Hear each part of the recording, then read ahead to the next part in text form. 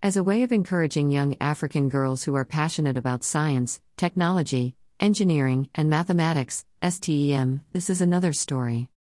I got to know Sharon through a mutual friend called Dorothy on LinkedIn.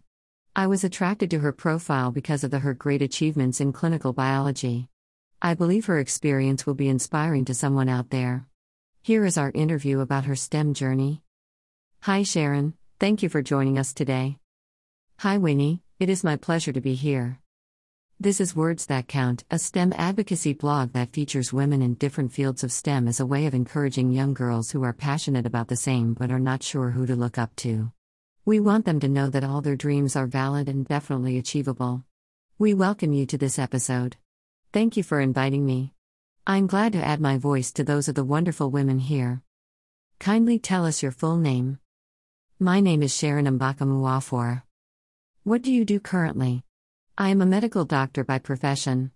Actually, I enrolled in a residency program in clinical biology at the Faculty of Medicine and Biomedical Sciences, University of Yaoundé. I am currently more of a scholar, a resident in clinical biology. I'm also glad to be doing a clinical research program in Harvard Medical School postgraduate education program online. Please walk us through your journey of becoming a medical doctor. My desire to become a scientist inclined in from my dad. He is more of a researcher. But what exactly attracted me to medicine were the white coats, haha. This was followed by my love for children. So growing up, I had a desire to become a pediatrician.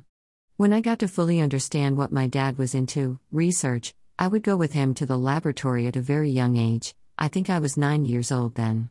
It was very intriguing. Seeing him pick up a petri dish that seemed bare to me but him insisting there was a certain colony was very interesting to me. That's where my true desire started from. Then came medical school, Université de Montagne, Bongonk, Cameroon, during which I served in different departments of medicine, like pediatrics, internal medicine, surgery, and gynecology. After all this, research finally caught up with me. I realized that if I did laboratory medicine, I would be given a chance to contribute to all aspects and specialities of medicine. That is how I ended up falling in love with everything related to clinical research, and here I am today. What has been your biggest challenge? Challenging is a little bit more than what I would call it. But to answer the question, my biggest challenge was discovering myself, where my love truly was. I wanted to do something that I would truly love and enjoy in the long run, because your career life is something that sticks with you for a long time. Whenever I get into a new space, environment, or new program, I try to look at the end of the tunnel. I don't view it as something hard but rather as another step to where I am heading. It turns out to be a motivation to me because I know there's always going to be light at the end of the tunnel. I know that life is never going to be a bed of roses. So, anything new on my side is covered by my thought of I didn't start to stop here.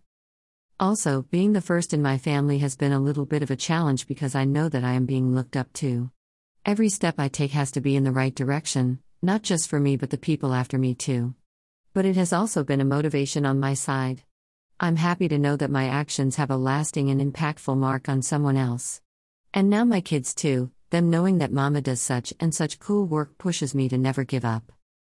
I was actually going to ask about your sources of inspiration, but you have tackled that. Unless there's something to add. Not really, those are truly my sources of inspiration. You know, science isn't covered much in our communities, so I try to do as much as I can to make resources available for other people. Knowing that I am making positive impact into someone's life is my biggest inspiration. Please tell us about your prestigious moments, recognitions, awards, achievements, etc. As early as my secondary school days, I was vice president, then president of the health club. During that time, we got to carry out a project in one of the localities in Cameroon, Limbe. We were able to provide portable drinking water for this local community. This was one of my biggest projects.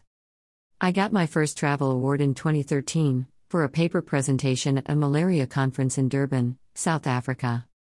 I was awarded one of the best students in my 6th year of medical school in regards to GPA. I had another award in 2019 after submitting my master's thesis in 2018. It was given a Development Country Award where I presented that paper during the American Society for Human Genetics in Houston, Texas. Who is Sharon outside work? I love sleeping. I get very little of that these days because of my 6-month-old baby. I already have 2 other children, so sleep is such a valuable thing for me. Other than that, I love spending time with friends and family, and then movies. I actually don't really watch the movies, I just play them and sleep while watching, haha. They are like a lullaby for me. If I find difficulty in sleeping, I just play a movie and get to sleep, which actually gets my husband mad, ha ha ha. I also love cooking. I always research new ways to make my children love food. You know, routine too is kind of tricky, especially with young ones. What is your favorite quote? It comes from Ephesians 4:32. Be kind and compassionate to one another, forgiving each other, just as in Christ God forgave you.